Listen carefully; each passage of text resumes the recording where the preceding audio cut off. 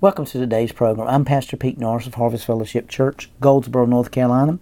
And if you'd like to write us, or if you'd like to just get in contact with us, or find out what's going on at the church or in the ministry, you can email us at hfchurch7@gmail.com. That's hfchurch7@gmail.com. I want to talk to you today about how to pray and how to get results. Now, so many times most people spend all their life begging God to do something. They're begging God to do this and begging God to do that and begging God to answer their prayers and begging God to manifest Himself and begging God to reveal and to answer a prayer and to heal them and all these kinds of things. And I totally understand that. But God has done everything. And He's placed everything that He's done inside of me and you.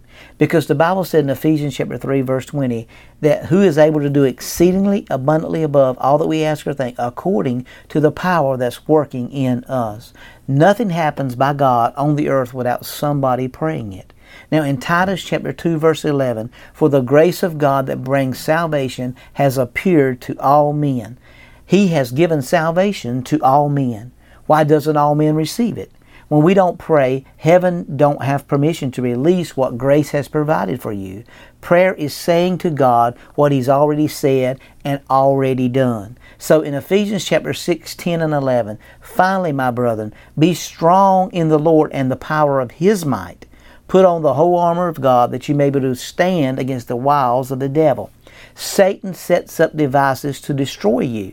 Spiritual warfare is you and me maintaining what God has obtained in the finished work of Christ. Now listen to me again with that. Spiritual warfare is you and me maintaining what Jesus has obtained in the finished work of Christ. We pray from a position of victory. Satan's job is to use circumstances to move you from a position of victory. You're not fighting for victory, you're fighting from victory. So in Ephesians chapter 6, verse 12, we do not wrestle against flesh and blood, but against principalities, against powers, against the rulers of darkness of this age, against spiritual hosts of wickedness in heavenly places. So, the Bible says in Ephesians 6 and 13, therefore, take up the whole armor of God, that you may be able to withstand in the evil day, and having done all, to stand. The whole armor of God is the Word of God. Satan will try to deceive you with what God didn't say. So we got to do what? Look at 2 Corinthians 4 and 4. Whose mind the God of this age has blinded, who do not believe, lest the light of the gospel of the glory of Christ, who is the image of God, should shine on them. So we see that the God of this age, which is Satan, has blinded the minds of them that believe not. So what have we got to do? We got to... You will start believing what the wicked one says about you. You've got to overcome. The Bible says in 1 John chapter 5, verse 4, that whatever is born of God overcomes the world. And this is the victory that's overcome the world. What is it? It's our faith. You and I have faith to overcome this world because we've been born of God. We've overcome the world. And this is the victory that overcome the world. What is it? It's our faith. The whole army is praying the Word of God. God can't answer a prayer for Him to do what He's already done. Prayer is the bridge that allows the manifestation of God's finished work to travel into your life. You're giving heaven a permit when you pray.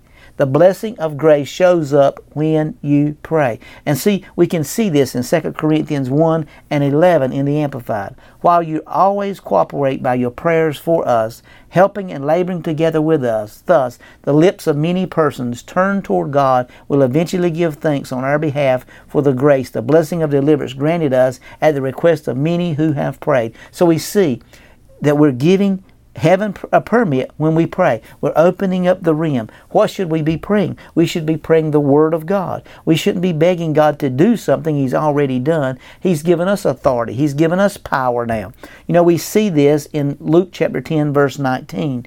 Behold, I've given to you power to tread on serpents and over all the power of the enemy, and nothing shall by any means hurt you. The first power means authority. The second power means ability. So He's given us the power or the authority to tread on serpents and scorpions and over all the ability of the enemy. And nothing shall by any means hurt you. So we see here that we're operating in the ability of God's ability. 1 Thessalonians 5:17 says, pray always without ceasing. And we can see that God has a plan to bless you and how to pray and get results. So how do we do that? We pray the Word of God and the results comes. Yes, we're in a spiritual warfare. Yes, we're in a battle, but we've won the battle.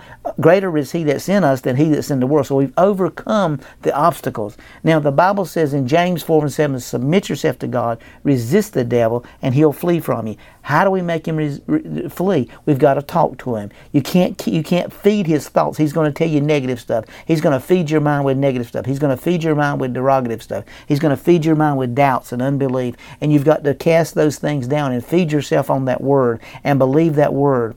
Because you are not fighting for victory, you're fighting from victory. That's the beauty of grace.